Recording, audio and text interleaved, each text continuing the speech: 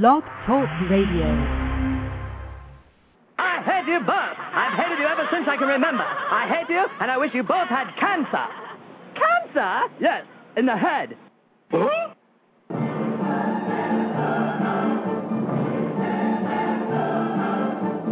I'm as tired as hell, and I'm not going to take this anymore. Pay no attention to that man behind the curtain. Are you telling me you built a time machine? Out of a DeLorean?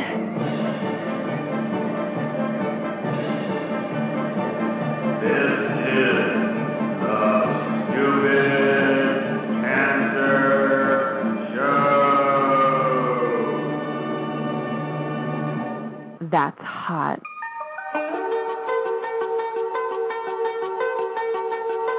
Hello there, children. Hey, kids. People seem to like me because I am polite and I'm rarely late. And now the host of the Stupid Cancer Show, Matthew Zachary. Monday, May 31st, 2010, and a happy Memorial Day to all of you out there. And welcome to the Stupid Cancer Show, the voice of young adults with cancer. Got cancer? Under 40? Sucks, huh? Well, get busy living because the Stupid Cancer Show is here to change the world one chemo infusion at a time. Tonight's show, Stupid Brain Tumor. In our Survivor Spotlight, Morgan Sobel, young adult brain tumor survivor, graphic designer, visual artist extraordinaire. Bob GIBBS, young adult survivor of brain cancer and the founder, vice president of Miles for Hope. And AKIVA ZABLOCKI, young adult brain tumor survivor, trustee of the board of directors of the Children's Brain Tumor Foundation. As a reminder, this broadcast is a program of the I'm Too Young for This Cancer Foundation, who would like to thank our major sponsors for making this show possible. Sponsors like Spencer's Gifts, Azai, and Lilly Oncology. On the web at i2y.com, we help young adults fight cancer every day. And we're bringing the cause of cancer under 40 to the national spotlight where it deserves to be. Why? Because our generation deserves better. So hello, my friends, and welcome to yet another fun-filled and exciting romp through the hay on tonight's Stupid Cancer Show, where remission is not a cure, and survivorship is really all that matters. And a Stupid Cancer welcome to any and all of our first-time listeners here on the Blog Talk Radio Network, broadcasting live from the Chemo Deck, our fabulous studio in downtown Manhattan. I am Matthew Zachary, your host, a 14-year young adult survivor of pediatric brain cancer. How apropos. Lisa Bernhardt has the night off once again. We'll be returning next week. We hope she's enjoying her 2-week vacation, a well-earned 2-week vacation. In studio tonight, our chief cancer anarchist and vice president of grassroots programming, Jack Bouffard. Hello, Jack. Hi, Matthew. Welcome back. How was your birthday? You don't get an answer to that. You're old. I am old. Jack will be monitoring. You're a year younger than me, bitch. That's right. Jack will be monitoring our live interactive concurrent chat room, so if you have questions for our guests, please send them his way, and we'll do our best to get them answered, we promise. In studio tonight, our fabulous broadcast production assistant, young adult survivor, Amanda Freeman in the house. Hello, Matt. Hi, Amanda. How you doing? I'm sweaty. You're sweat? Yes, we're a little sweaty. We're having an HVAC problem here in the Stupid Cancer Show. A little warm here. Because the rest of the building has the day off and they turn the air off. That's right, exactly. I'd like to welcome some of our in-studio guests tonight. Returning champion Cora Schumacher from Des Moines, Iowa. Hi, Matt. Are you Dr. Schumacher? Yes. Dr. Cora Schumacher. Wait, you're the Dr. Schumacher from the chat room? Oh, no. I don't know what you're talking about, Jack. And newly married Amanda Zablocki, young adult survivor. Do you want to come up and say hello? Here she comes. Hello, Amanda. Hey, Matt. How How you doing? are you? Welcome to the show. You're welcome. Now sit down. Go back to studying for the bar. Yeah, go back to... She's going to take the bar in a month, and she looks stressed. I don't know. She looks like she... Well, I don't know, because I thought maybe she had been up all night with twins, but then I found out she was studying for the bar. All right, well... Anyway. Oh, wait, that was you. What, my You were up all night with twins. I was up all night with twins, yes. My wife's in the chat room, and she just said that she launched the chat room and started iTunes at the same time. I was hearing ABBA instead of Tears for Fears. So I guess if that's a small testament to the anyone that's a parent will be making fun of us because they know that like we're in the throes of just being brand new parents and not sleeping at this point. So, Matt, I know exactly what you're going through because my cat walked on me at like 3 in the morning and woke me up last night. Man, you are my therapist. I know exactly what you're going through. I can only imagine. Just said her brain is mush. Yeah, my brain is mush too. She's getting less sleep than I am. But yes, my twins turned 1 month old yesterday. And, 1 month old on Saturday, which was my birthday. I turned 36 when my twins turned 1 month old. That's actually really awesome. What, that you remembered that my twins turned 1 month old and not my birthday? Sure. No, just the fact that you celebrated your 36th birthday and have 1 month old twins. That is true. After everything you went through 14 years ago. That is true, too. I'm going to go out on a limb and say May has been like my best month to date. Between the birth of my children, the OMG Summit, my birthday, and you get to hang out with me all month. And having Morgan in the studio tonight. The highlights of National Brain Tumor Awareness Month, if you could believe that. Yes. Thank you, Jack. What's wrong with you tonight? What's wrong with me? Yes. Nothing. I might have a little. I might be fatigued from my weekend as well, but it has nothing to do with twins. And I'm to understand that you had a typical boof weekend. I had a typical boof May weekend where I saw Dave Matthews Band on Friday and Saturday, and then went to a Yankee game yesterday, went to the parade and a picnic today. Yeah, that's a boof weekend. Yeah. So, any case, what else do you have on your plate? Because well, actually, I have Matt, a couple of things on the news, but you have things to talk about. Yeah, I actually wanted to show you something. You know how we had Team Stupid Cancer for the New York City Half Marathon? Yes. Well, I got my official certificate in the mail the other day with my official time saying Jack Buffard for completing the 2010 New York City Half Marathon with the official time of 2 hours, 53 minutes, and 28 seconds. And it breaks down your 10K time, your 20K time, your average pace per mile, mine which was 13 minutes and 14 seconds, which I'm very proud of. And my overall place was 11,446 out of 11,597, which means, hold on a second, this is my turn to shine, okay? Okay. I beat 151 other people. Out of the 11,597, I beat 151. The next line was my place by gender. Were they all in wheelchairs? No, but remember the two guys I pointed out to you, the Mr. Magoo guy and then the little person that I beat? So, because remember in the last mile I was coming up on them? That's so terrible, man. That's so bad. And I said, I can't lose to Mr. Magoo, and every time he passed me, I ran harder. But so the last line of my official certificate that's sort of signed by Mayor Michael Bloomberg. Sort of signed. Place by gender. I came in 5,457 out of 5,485, which means I beat 28 other men. Oh, I thought I was in charge of sound clips tonight. So I'm just impressed. Like, I don't care that I only beat out 28 other guys and 151 other people total.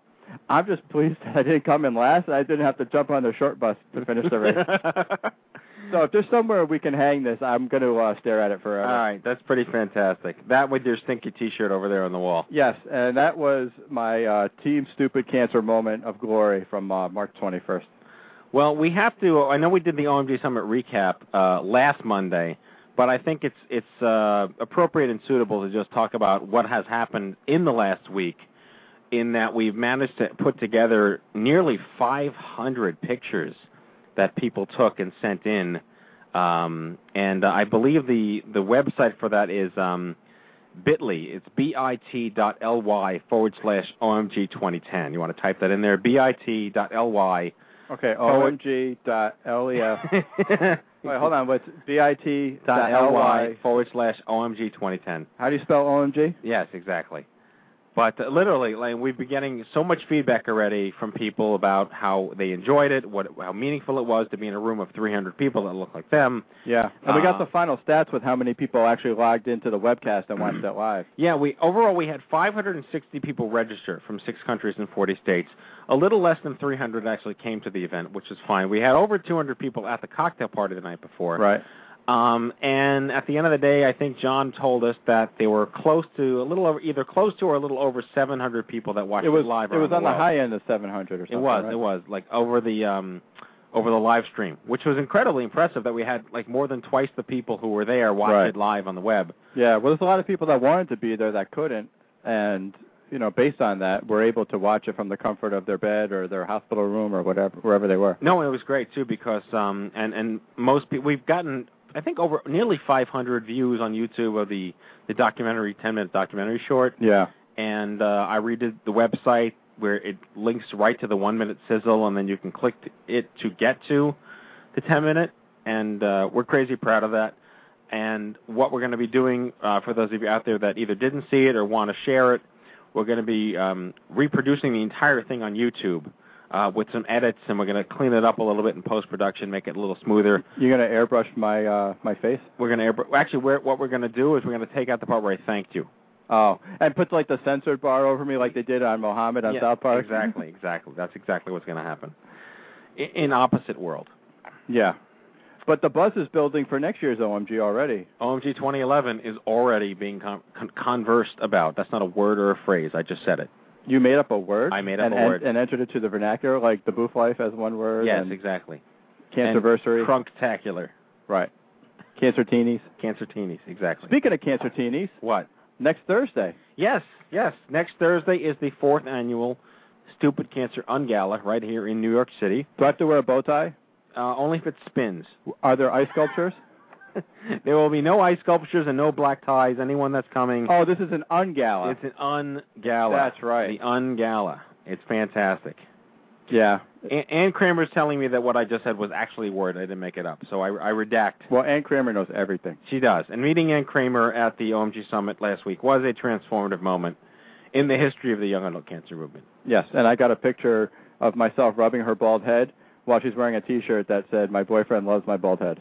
There you go. You are the ladies' man. I am. Fantastic. Well, let's get to the Ungala in a minute. I want to bring out our Survivor Spotlight tonight because she is a very, very important person. Should I let her out of the basement? Yeah. Release the GIMP. Ew.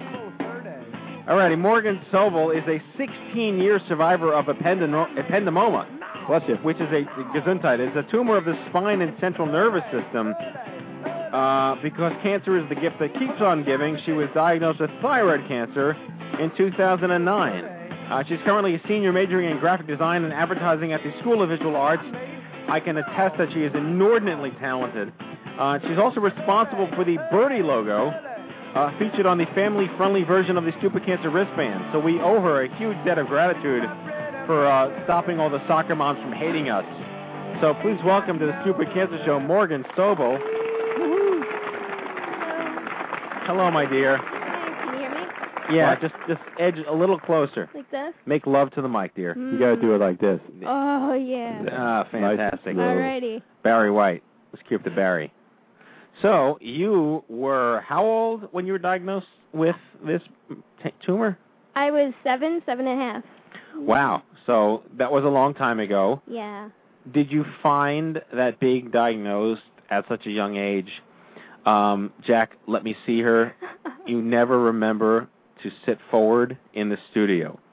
Corey, you're in charge of making Jack move his seat forward. She pulled on my choke collar. And So anyway, diagnosed at 7 years old, did you have the right kind of support? Were you diagnosed on time? Did doctors just sort of dismiss what you were going through? Can you talk us through that? I actually had a really big problem getting diagnosed because at that time my mother had made me go to private school. And the school nurse obviously was not a nurse at all. She was a nun. Okay. So, they know hell all about, Did they pray the cancer away? Getting sick at all. So, what she would do is take my temperature, and I never had a fever. She was like, oh, you have to go back to class. Because, at 7.5, you're always, dying to get out of school because I couldn't, it was just so hard and difficult for me. But after a while, my mom she said, there's no way for, 2 months I was doing this. I wasn't just pulling some BS to try to get out of school. So we went to a lot of different hospitals, Long Island Children's Hospital. They thought, a lot of people at first misdiagnosed as ear infection. And obviously wasn't that. Then they thought, I believe, meningitis.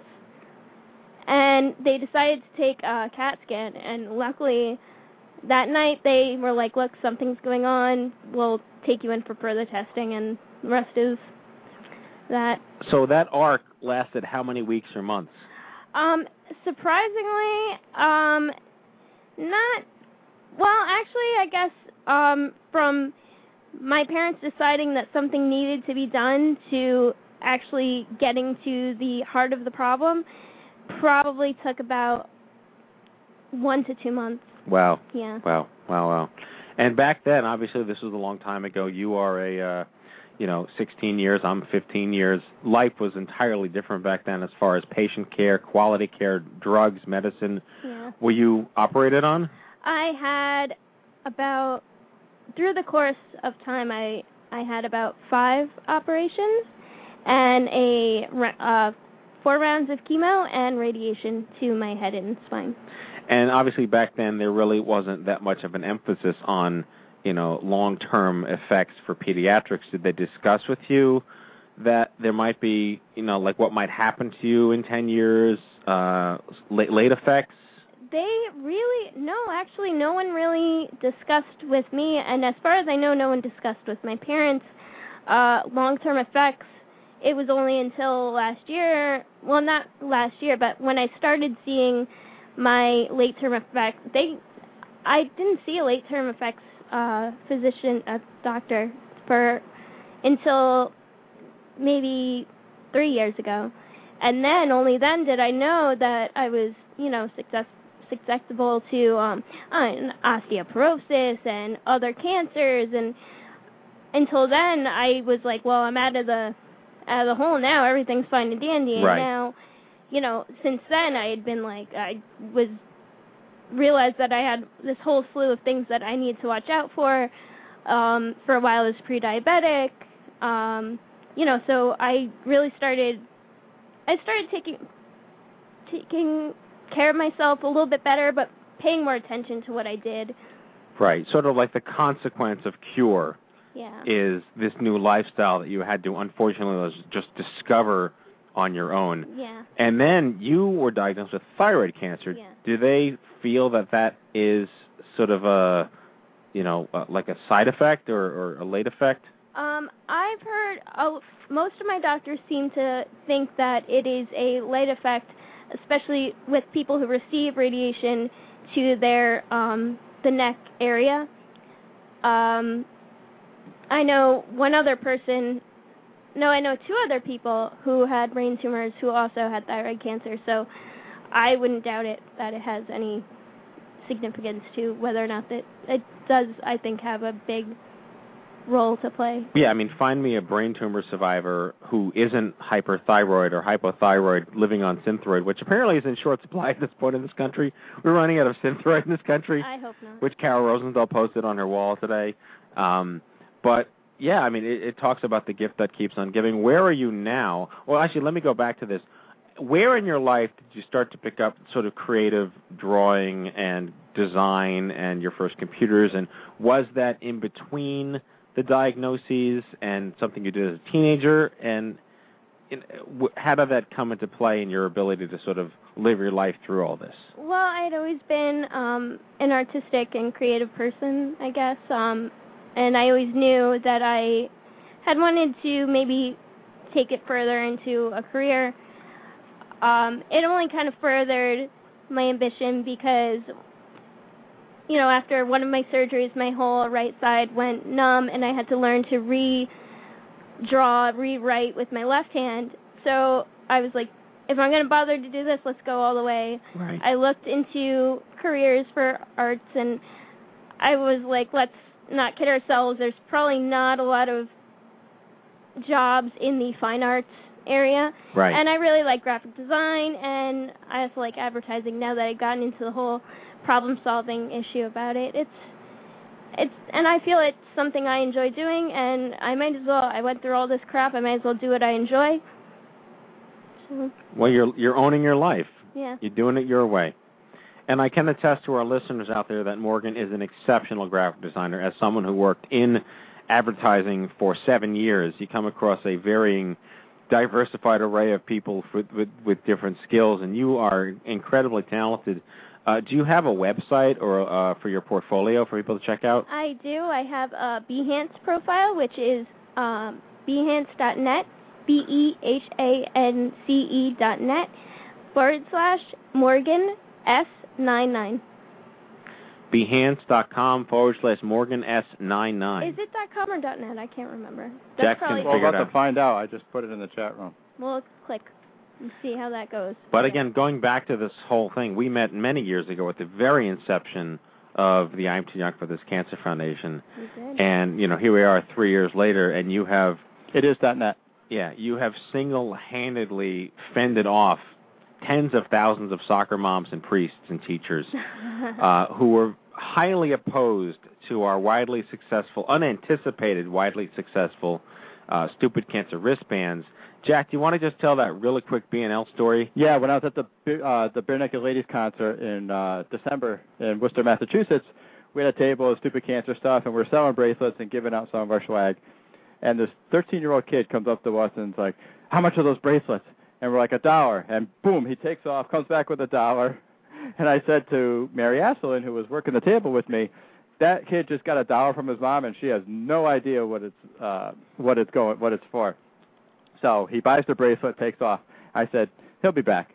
2 minutes later, this woman comes up to us with the bracelet and says, my 13-year-old son just bought this. I said, here you go, and handed her $1 back. I said, we've been expecting you. Right. So we had to address the need to create something that was wearable at church, wearable at school, wearable in younger children. And I turned to Morgan and I said, how'd you like to be a genius? And she said, I already am. And I said, all right, how'd you like to be a genius for us? And she said, okay. And she designed the Cancer Birdie, which has helped us sell another 10,000 wristbands to people that don't hate us anymore. Including Dr. Schumacher here. Including Dr. Schumacher. Because she would have to turn her finger bracelet inside out when she was working. Exactly. And now she has the birdie on. So you have given birth to an entire new modicum of communications for our organization. Awesome. And you get, for that, the uber applause, which is this.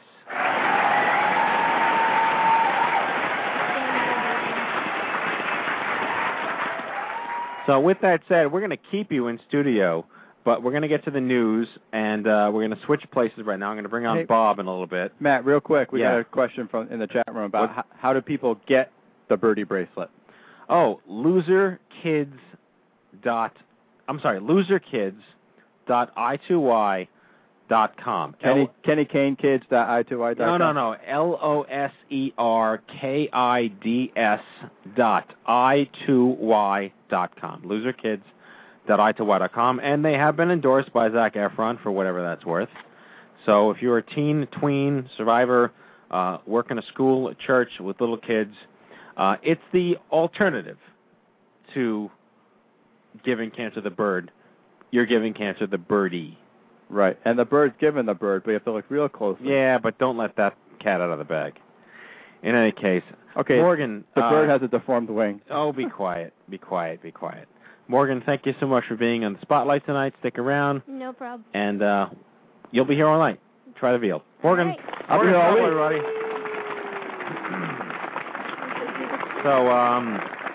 So, Jack, just as far as the news goes, I know Lisa's off tonight, and she's usually good at, seating us with stuff. Going back to the Ungala, I do want to mention that we are selling angel tickets this year, which are $30, and anyone that buys an angel ticket, that money goes into a giant pool that we are using to offset inviting at least 50 so far inpatient young adult survivors at the local hospitals there. So we're granted, we don't know how many are going to come, but the invitations have been sent out to Columbia, to Mount Sinai, to Hackensack, NYU, Beth Israel. They have dozens and dozens of young adult inpatients who we are allowing to come to this event for free, and it's all thanks to the generosity of people who buy our angel tickets for the Ungala. And we've sold, I can be honest and say, we've made almost $5,000 in angel tickets. And the event is on June 10th. It is 10 days away, so a small plea to our listenership out there. If you have the chance, visit Ungala, Ungala, ungala.i2y.com, and consider a $30 angel donation. If you live in the city, it is the hippest night in cancer. We are expecting 300 to 400 people to come for a great party. Door prizes, raffle prizes, $80 open bar for 3 hours. You can't beat that anywhere in New York, $30 admission. Yeah, and the other thing is regarding the raffles, if anybody does have like a cool raffle item that they would like to donate to, to generate more revenue for the event, you can shoot me an email, jack@i2y.com, and I'll coordinate getting the item and listing it in, our event page and everything, and it's going to be a good time. But last year we had like a bunch of sports tickets and restaurant gift certificates and, fun events and like a pocketbook that's worth a lot of money apparently because people carry more than one purse or something. And we had a lot of good stuff. So a lot of money was generated for the foundation through the raffle. And if you have something cool that you would like to give us, shoot me an email and I'll take it off your hands. Yeah. Well done. Well done. Thank you. So I just pulled up this article about the thyroid, because obviously many cancer patients at any age who go through radiation or chemo are thyroid compromised and live on Synthroid or thyroxine. I'm reading this piece here on Carol Rosenthal's website, everythingchangesbook.com, about Thyrogen, which is an expensive shot that simulates the experience of being hyperthyroid and allows thyroid cancer patients or those who are thyroid compromised to undergo full body scans and even treatment while still on regular hormones. Genzyme just announced that a halt on the production of this and will now be limited to patients who deem it medically necessary. So that is just crapdiculous. That's a word I made up. It's craptastic. Craptastic. So that's just not good for the young adult community. So you can make a stink by emailing. Oh, Dory's going off in the chat room. Yeah. By going to genzyme.com and sending them an email and letting them know how you feel about this decision and what they can do to ramp up efforts to rectify this inequity. I am a Synthroid taker. Many of the I2Y people that I know take Synthroid. And what are you planning to play? That's awful. That's awful. Oh, fantastic. Anyway, that's what's going on. I'm trying to find any other news here because all I've been doing is like taking care of my kids. You look tired, Matthew. I'm very tired. I thought it was birthday hangover, but apparently your twins like don't sleep through the night or something. We did have good cake. I am 36. Oh, a special thanks to Lindsay Norbeck from Fertile Hope, a great piece in the San Francisco Gate. That was great. About fertility preservation, helping women. How far we've come since the days when, you were just kind of screwed, blued, and tattooed when you diagnosed in your fertile years. I think there was one other thing I wanted to talk about. I guess, you know what? Was it the smoking baby on CNN? Yeah. There's a 2-year-old baby from the Philippines? Indonesia, who smokes 50 cigarettes a day. And he's obese, How many? Too. 40 cigarettes. Sorry, Amanda just corrected 2 packs, right? 40 cigarettes a day. A 2-year-old baby. And he's obese. And he really loves his cigarettes. Yeah, and it apparently goes to Sonic and Hardee's and Shoney's and Cracker Barrel. The video is like spreading through. Those are all in Iowa, right? Yeah. The video is like spreading through Facebook. But if you go to CNN.com, it's one of like the featured videos on the homepage. Yeah, it's just so it's like it's real because people are like, oh, that's a fake video and so on. But it's real. It's totally real. Anyway, one thing that I did mention at the summit that I just wanted to reinforce is the fact that the new tax law on tanning salons goes into effect fairly soon, and there's a huge backlash from the tanning salon industry, if you would, that they're trying to come up with some spin control. And it harkens me to this brief conversation we had last week about salt. The government is now trying once again, and failing miserably, to force industry to regulate salt in their foods because it contributes to the maladies that plague this country. It's kind of like how they forced, through the healthcare reform law, now all fast food companies need to, regardless of whether they're in New York or not a state law anymore, they have to post calories and fat content. What? Does that include my 5,000 calorie pizza? That does include your 5,020 calorie pizza. Oh. Yeah, God bless you, Jack, for it. But it also now mandates that tanning salons put warnings, like the cigarette warnings, in their stores. But the salt thing is they're trying to get this will go through really quick, and we'll get to Bob. But the anti-salt people are now up against the multi-billion-dollar salt industry, which there is a salt industry, which has a brand new pro-salt campaign featuring Alton Brown from the Food Channel. Alton Brown is like a 30-second. Salt is our friend. Salt is unique. Salt is go to YouTube and Google Alton Brown salt. It's like the most obvious. Talking about marketing and influencing and manipulating people. It's kind of like when the corn syrup crew came in and said, corn syrup is what? Oh, nothing. You know. Anyway, I digress because we live in a country that can't be regulated. So just be your own advocate. Don't be stupid, and don't eat like Jack before it. Anyway, our next guest. Let's bring it up. 9:30.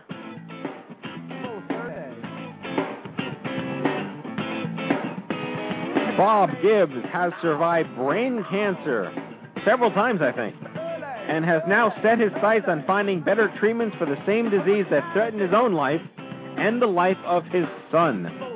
His organization, Miles for Hope, recently found the ability for people to store tumor tissue just like cord blood.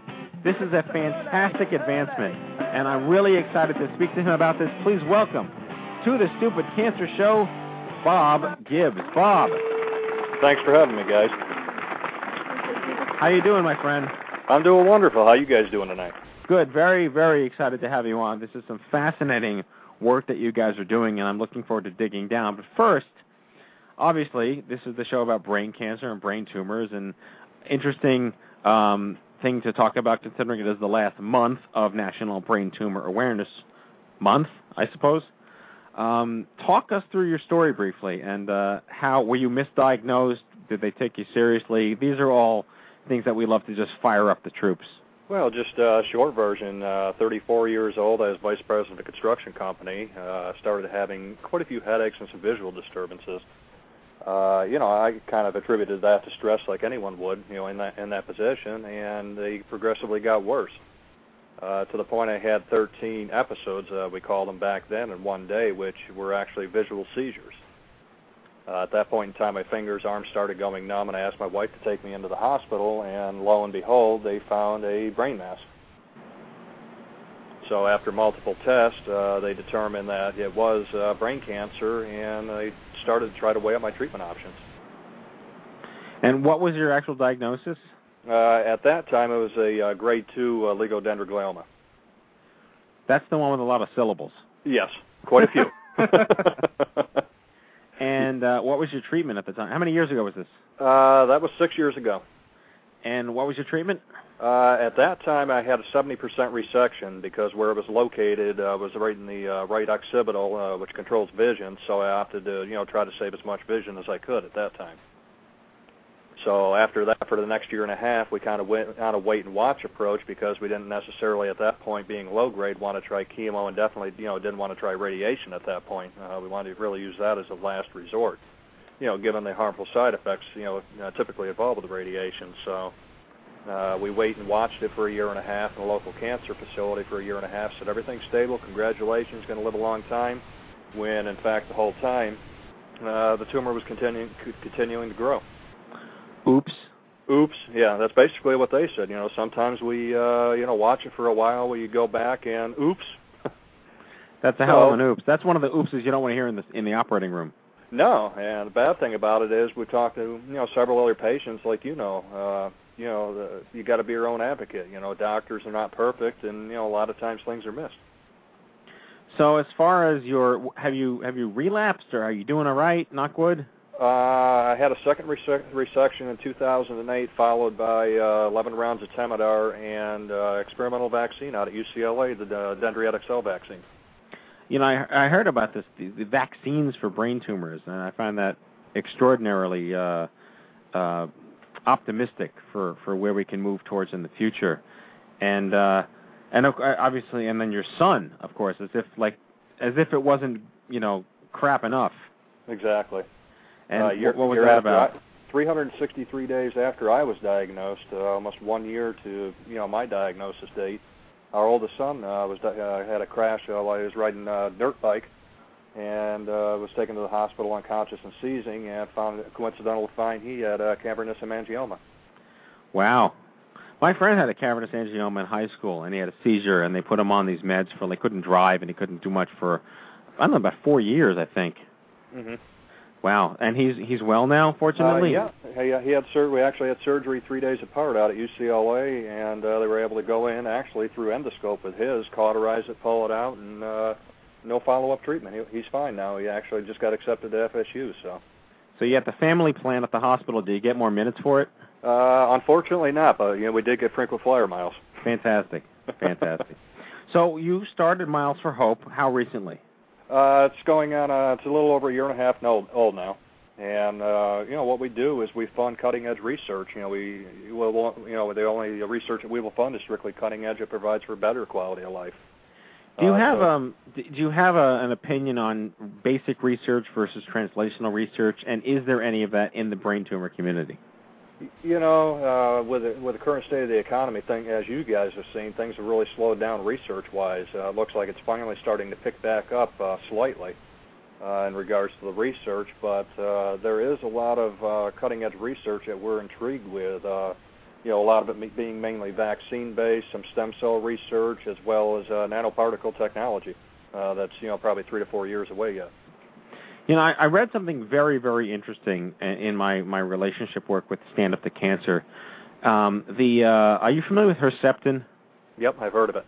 The HER2 gene, which is the marker by which Herceptin is able to inhibit the growth of breast cancer tissues, was originally found in a pediatric neuroblastoma. And when I heard that, I was blown away.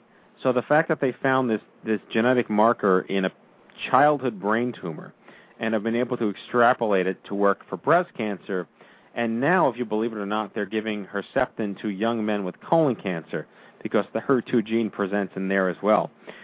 Going back to genomics and molecular medicine, do you think we've reached the point where it's not about the body part that gets cancer, but there is more molecular genomic components to that, and it's more universally applicable? Well, I absolutely believe that. Now, what they're researching now is they're finding in 90% of the GBMs that are tested, Duke was finding at high concentrations of the CMV, the herpes virus.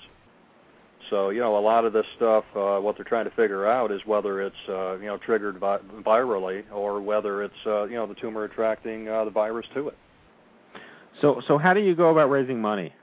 We hold different events across the country. This year we've expanded. We're in Boston. We're in Denver, Colorado, Phoenix, Clearwater. We've got events going on all over the country, and we've got supporters starting to host events, walks, bowling events, you name it. Whatever we can do to get out there and raise funds. So are you able to disclose how much money you've given away so far? Currently, the one project we're funding out at UCLA is a vaccine trial that I was on to include low-grade tumors and pediatrics. And currently, right now, there's been $68,000 of that trial funded already. Is that Keith Black? No, it's actually Linda Leal out there at UCLA. Fantastic. So, specifically, what would you like to see? I mean, this is a pretty open answer at this point. But in terms of your long-term goals, what type of research would you like to see more of to get funded? Well, long-term goals, it doesn't necessarily boil down to specific research, Matt, as much as it does, better, treatments that provide for better quality of life.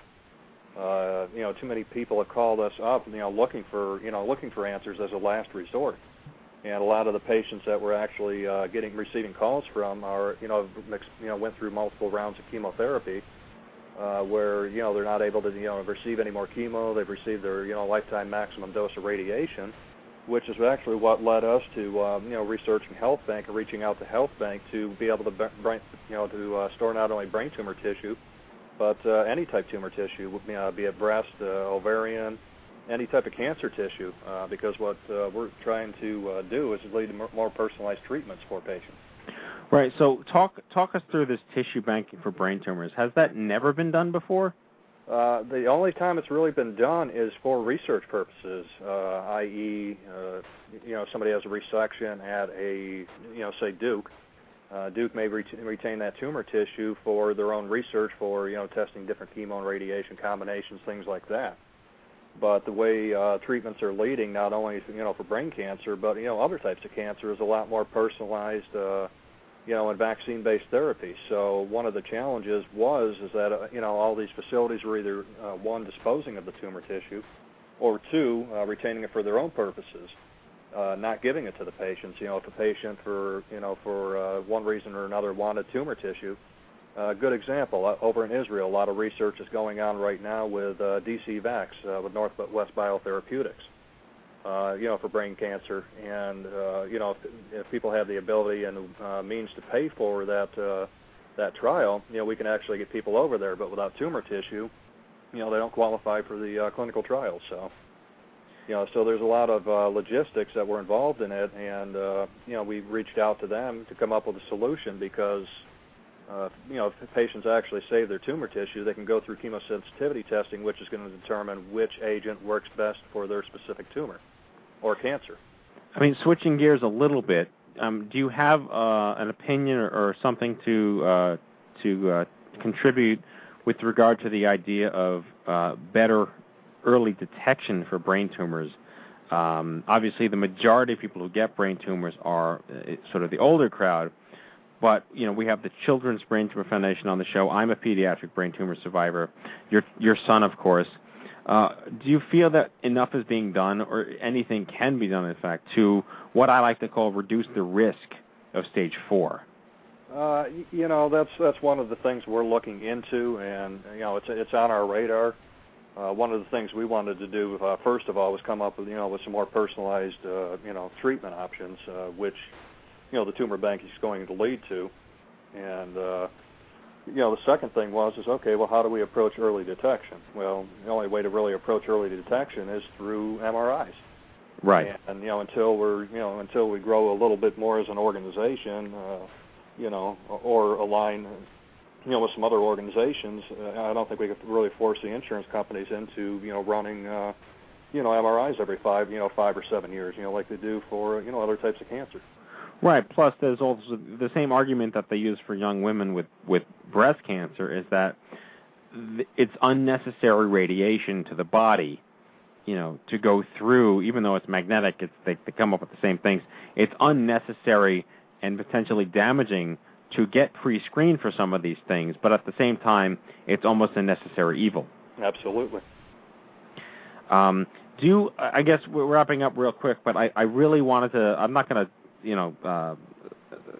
I forget the term, like sidewind you with this or whatever, but there's a lot of research out there that gets, denied and then accredited and then denied again about the use of cellular telephones in children and young adults, and whether that is a predisposition towards increased risk.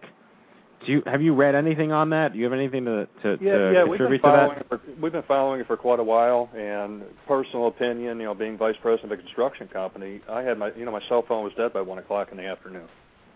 This was over 20 years of cell phone use. Right. And, it just happens to be on the right side of the brain where I held the phone, where the antenna sat. So, my personal opinion, definitely.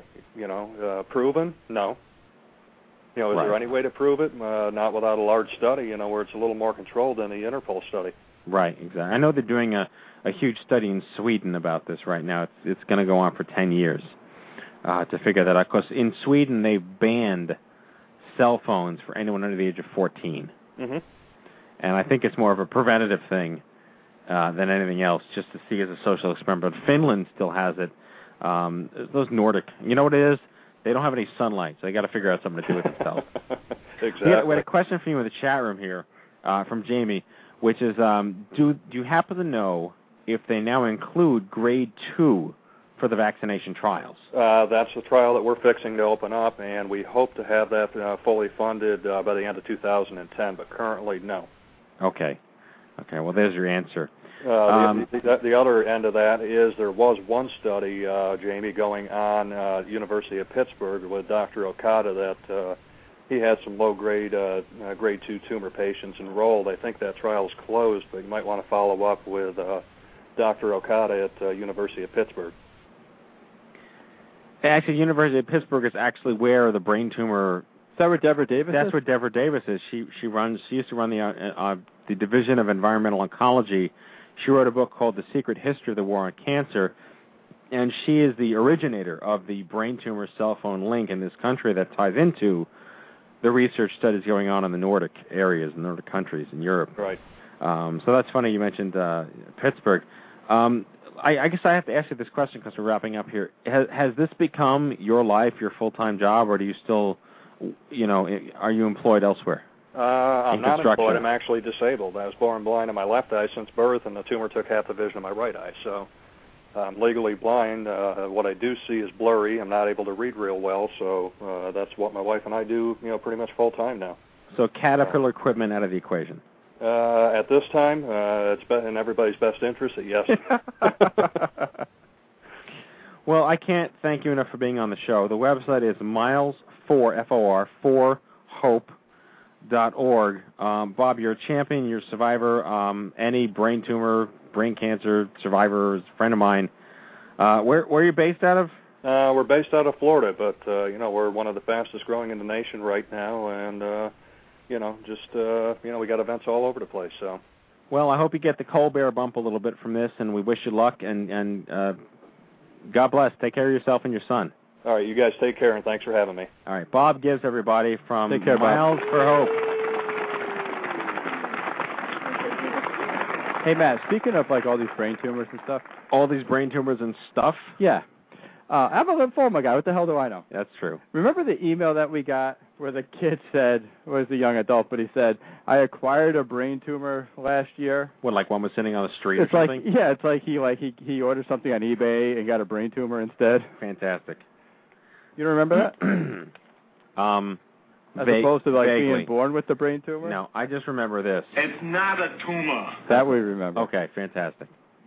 All right, let's bring on our second guest. I'm going to play, I think this is appropriate. This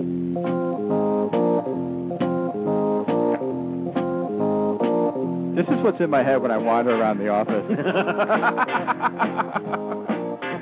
AKIVA ZABLOCKI is an associate at Tower Watson's Health and Group Benefits Consulting Practice and a graduate of Columbia University's Mailman. The Mailman School of Public Health. AKIVA is on the board of directors of the Children's Brain Tumor Foundation, where he chairs the Young Professionals Volunteer Group and the Technology Committee. Good old friend of mine, survivor of pilocytic astrocytoma. My brain still works too. Please welcome to the Stupid Cancer Show, my friend and yours, the newly engaged, the newly married AKIVA ZABLOCKI. Which one is it? Well, first he was engaged, and then he was married. Definitely. In that order. Married now. And I just want to say I love AKIVA. I shop there all the time. What? Oh, that's IKEA. I'm sorry. Shut up. We don't... Jack, just go home. I would love to. Okay, good. Get out of here. So, all right, let's start from scratch here. I've known you, AKIVA, several years now. You've been privy to the young adult movement, and you are a brain tumor survivor. How old were you when you were diagnosed? I was actually 25, but I was diagnosed with a pediatric brain tumor.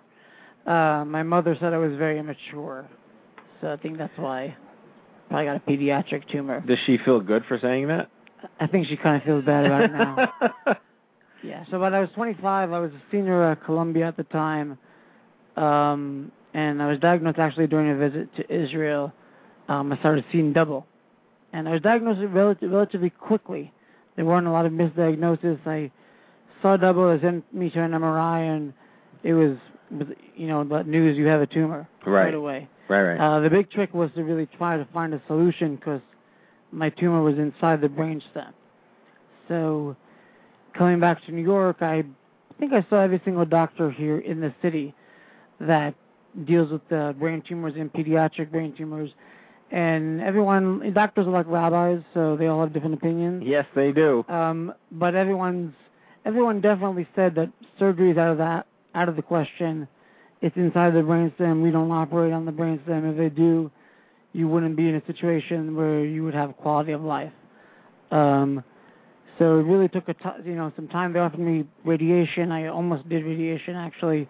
Offered me chemotherapy, offered me to wait and see. And it wasn't until I found a surgeon out in Arizona who was willing to take the risk and actually perform the surgery on the brainstem. And how'd that go? You're still here. Well, I'm still here, so I think I proved most of those doctors wrong. I think I was very lucky, and I had a very good surgeon. I went through a rough patch of learning, how to do everything again, like most of us, after brain surgery, learning how to walk, talk, tie your own shoes, bake brownies, all the basics. What kind of brownies? Yeah. Chocolate chip brownies has never been on my list. Don't put walnuts in them, but a lot of chocolate chips. Nice. Did you bring any tonight? Did I bring them? No, you didn't tell me to bring. We had pizza. You told me you were making pizza. I wasn't making pizza. I was making reservations. He acquired pizza. You tell me that you are not Papa John's? The only thing that I'm good at making is reservations. I see. Well, Akiva, you raise a really interesting point, which is in my case as well, where you are in your 20s, but you're diagnosed with a pediatric brain tumor. And that must throw a monkey wrench into lots of different systems that would typically just like to be a cookie-cutter off-the-shelf solution. Right, definitely. Having a benign pediatric brain tumor in probably the worst location possible, toying between waiting in a pediatric neuro-oncologist's office with all the parents with their small children. Yes. And then going to Memorial Sloan Kettering and meeting with a neurologist that mostly treats 80-year-olds and 70-year-olds. It was kind of tricky to find a doctor that was actually had the good results for me. I mean, I worked with, it's now called Hassenfeld at NYU. The doctors that are there were my pediatric neuro-oncologists. But I always talk about this in my speeches, and clearly you can relate, as can many young adults who get treated for pediatric tumors, let alone young adults who are now long-term survivors of pediatrics and still have to see pediatric oncologists, where you're 21, 22, 23, 24, you walk into this room and there's ducks on the wall, there's clouds on the ceiling, there's squeaky toes all over the place, and you really don't feel like you belong there. And I remember that I was the very first young adult brain tumor patient that these doctors saw who was in their 20s. So they're used to talking to parents. They're not used to talking to patients. So did you experience that odd dynamic? Well, I think definitely you see that. I mean, I was lucky enough to have a team with me of siblings that went with me to a lot of my meetings, and my sister's a doctor and my brother's a lawyer, so coming into rooms as a team really helps throw the doctor a little bit off his regular dynamic. Yes. And Yes. And he has to relate to all of us, especially when you're coming in with printed sheets from Google searches and all the different types of treatments that might be out there. Right. Now, one of the things I really admire about you is you have a really, really funny sense of humor. You've been really able to sort of turn this into humor. And tell me, what the hell is Eye Patch Man? So, I went into surgery, a 25-year-old senior. I was class president at the time. I, was a strong young man. I came out disabled. I had a hard time hearing. I wear an eye patch. I had a hard time walking with a cane. So creating right away this alter ego for myself, this eye patch man, this character that is kind of a superhero, kind of wears the eye patch, has powers, is able to rally people behind him, really helped me personally show that I'm just the same person. I'm just the same AKIVA, but I have a new look, and people always tell me that I have a badass look, and I'm able to really wear the eye patch in a cool way. I'm actually looking at the pencils now that you have in your office. I stole one from your desk earlier. They say, please don't throw me at the ceiling and leave me there. Where did you get these pencils from? Those are from like 5 lifetimes ago of marketing. Okay, so going out to bars in New York, I get a lot of drunk frat boys walking over to me and saying that a real eye patch? How did you get your eye patch? And so I have a lot of... Tell me it's a tattoo. Do you say like Captain Jack Sparrow is your cousin? Yes. Sometimes that's the answer. Sometimes they get kidnapped by the eye patch, by pirates, and they turn me into one of them. Sometimes the answer is, your mother tells you not to throw pencils at the ceiling? Don't throw pencils at the ceiling. Wow. That's good karma right there. Funny, yeah. Yeah. So the next time some drunk frat boy comes up to you at a bar and asks if that's a real eye patch, you can say yes, and it also doubles as a jockstrap if you need to borrow it. You're still not funny. It's not. It's a pretty small eye patch, Jack. I don't know what I'm not implying that you use it that way. I'm saying, hey, if you need it. Oh, God. Or you could say, this looks like... Where's my fail button? I mean, the real question is, what is a real eye patch as opposed to a fake one? I'm always like, am I wearing it for It's not like reason? boobs where you have to guess if they're real or fake. Exactly. So basically, Eye Patch Man is your Super Grover. Yes.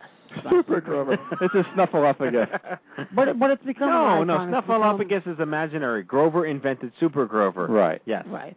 So it's definitely become an icon. Everyone born after 1990 has no idea who Super Grover is. They don't know who me and my llama is either. No, not either.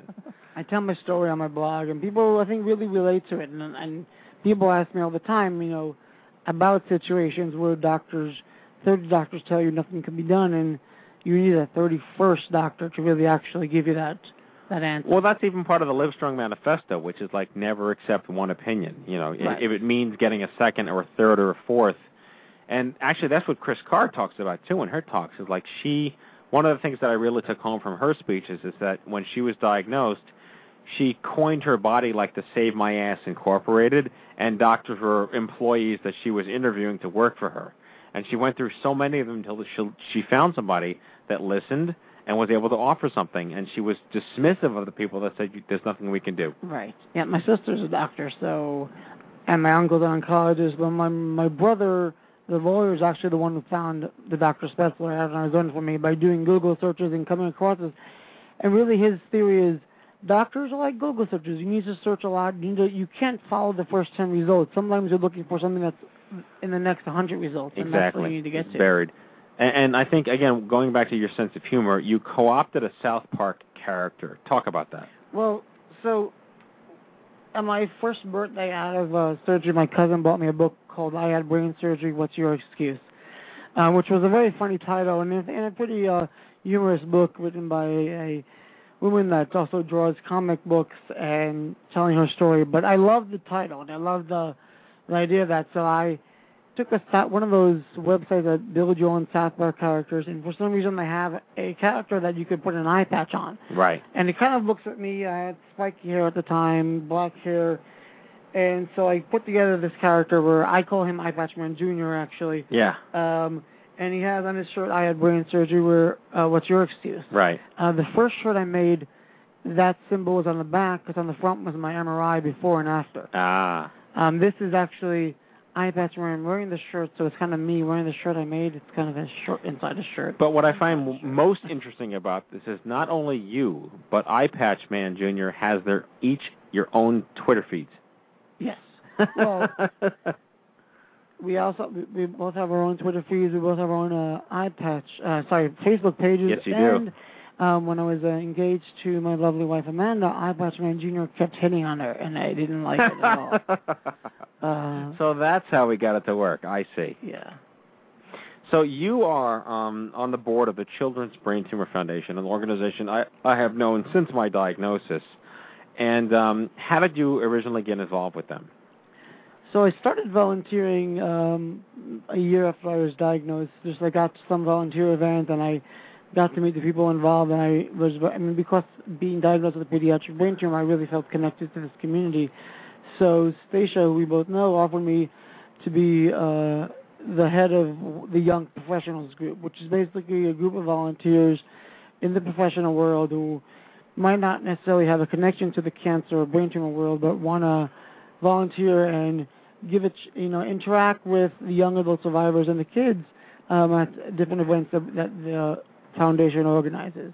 And I've been running that group for the past, I think, 3.5 years. And last year, a little bit over a year ago, is when I was asked to join the board, kind of to give a new, fresh perspective, a young perspective, somebody who's a young adult survivor themselves, not necessarily, most of the board is parents or of survivors. So give a different perspective, and somebody who's been connected to a lot of the activity that's been going on with the young adults. And specifically, what is the mission of the Children's Brain? How do you guys differentiate yourself as compared to something like Miles for Hope or the American Brain Tumor Association? Right. So the mission, the foundation has been around since '88, and the mission is to improve treatment, quality of life, and long-term outlook of children with brain or spinal cord tumors through research, support, education, and advocacy. And the idea is that there are a lot of organizations out there, but we're one of the few that really focus specifically on children brain tumors and spinal cord tumors. And as you know, the experience of pediatrics is different than the experience of adults. Like you mentioned before, you're going there as a kid with your parents. Morgan here went when she was 7.5 years old. The organization gives a lot of support to those parents through parent-to-parent mentoring, through support and packets for the parents, through, I think, Morgan, correct me if I'm wrong, but you got to the late effect clinic through CBTF, right? So again, really informing the young adult survivors and their parents about what's out there. Morgan, tell us a little bit about how you got to the late effect clinics. Actually, I was at Memorial, and I was only seeing an endocrinologist, and actually, CBTF kept saying, you should probably be seeing a late effects doctor right now. I mean, this is, you're going on 20, 21, 22, and so they referred me, actually, to late effects. Right, and we have 2 full-time social workers that are there answering questions when parents call up when they're newly diagnosed children, helping them connect with other parents, helping them connect with the programs and the support that is out there besides what the doctors might have to offer for them. Right. It goes back to what I said before, that there's more to the cure than research. You're clearly addressing psychosocial and social issues. You're helping them navigate through a continuum of care. Definitely. That's multidimensional. You're doing peer support. You're building age-appropriate programs around them. So obviously you're dealing with pediatric patients. You're dealing with young adults with brain tumors, and you're also dealing with young adults who had tumors when they were children, like Morgan, who are now young adults. Right. How do you assess the different, or actually I guess the question this way, what types of specific programs do you do that are age-appropriate through the social work? So the social workers with the kids, and this is something that I've participated in as with volunteers, we'll organize events. We have a big kids cruise at the end of July where we bring a couple hundred kids, their siblings, which is also something that sometimes people forget about. A huge forgotten group, yes. And their parents to a kids cruise that we sell around Manhattan, and there's clowns, balloons, painting and food and other different activities. There's also a circus that we have in October where we give a chance for all these diagnosed, not only brain tumor, to come and see a circus and enjoy a day out at the circus. And there are other small events. We also send kids and their families to Camp Sunshine in Maine, where they go through a week-long session that is specifically for brain tumor kids diagnosed with brain tumor and their parents. And we send young adult survivors like Morgan, who's been to Can't Make a Dream out in Montana, where the young adult survivors go out there and have a week-long of programming that is, again, age-specific. And, for example, there's an anecdote.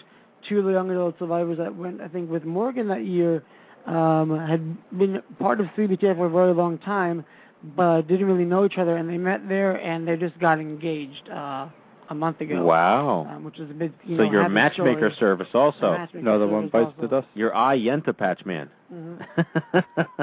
And so there are programs like that. There's a program that going on that we're doing now with the young adult survivors about relationships to your parents, to your siblings, social relationships, romantic relationships, It's a 4 or 5 week session, I believe, and Morgan again goes to them. I'm going to pop over to see how those things are going.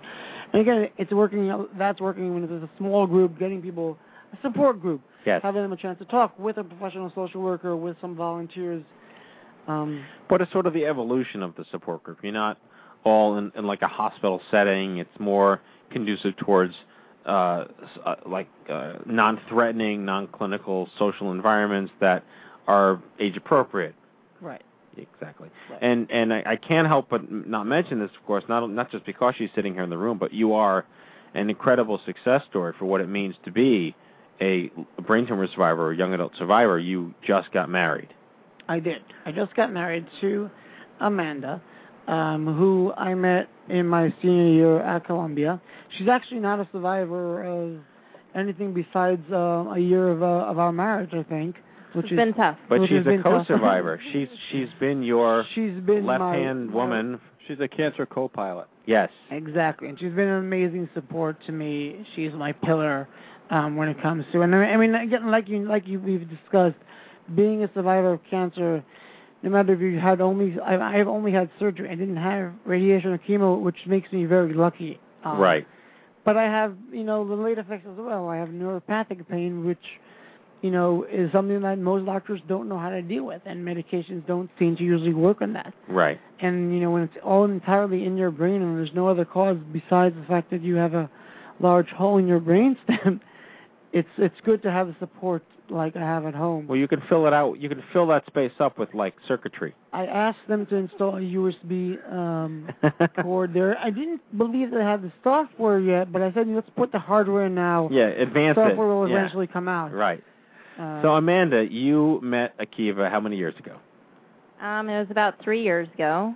It was our last year in college, and we met through a friend, actually. And, again, I think it's extraordinary when survivors move on and they get their lives back and they can own their experience. Have you ever known a young adult survivor until you met him? I can't think of any off the top of my head, no. So this was was it shocking? Are you a tolerant person? Clearly you are now, but, can you talk us through as a citizen, as a regular young adult, meeting a young adult cancer survivor who has, his own unique experiences? He wears the eye patch. He's got, everyone's got agita and psoas and crap to deal with, but clearly, he's got it, I've got it, we all got it. What was it like for you to, there's no delicate way to put this, but accepting this or loving him for who he is or looking past this stuff? Were there any moments where like, wow? Yeah, when I first met him, he had the eye patch, and I knew he was in the Israeli army, so I assumed that it was an injury. Right. And then I found out well done, sir.